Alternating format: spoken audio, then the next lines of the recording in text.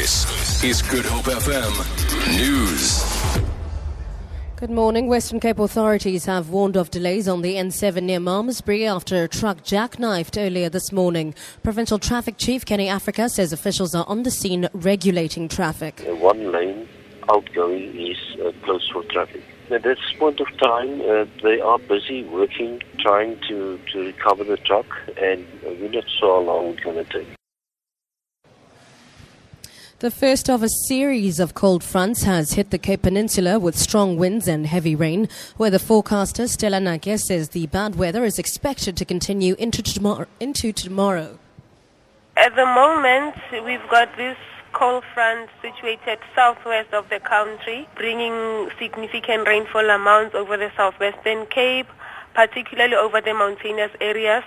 And with that, we're expecting heavy falls with possible flooding over the low-lying areas of the Cape Metropole. Transport Union Satao says the board of the Public Rail Agency, or PRASA, should be dissolved. The union says it's disappointed by the departure of PRASA CEO Lucky Montana.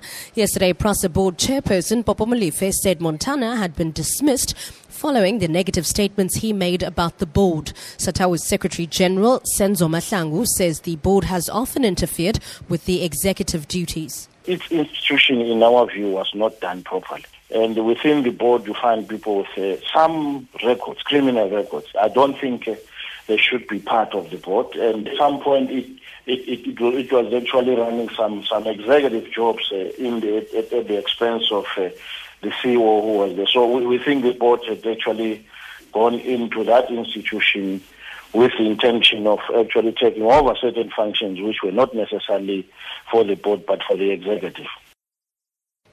And finally, over 80 feature films from all over the world have been selected for this year's edition of the annual Zanzibar Film Festival that opens this weekend on the Indian Ocean island. The pictures will be screened in Stone Town as well as in villages across Zanzibar and Pemba.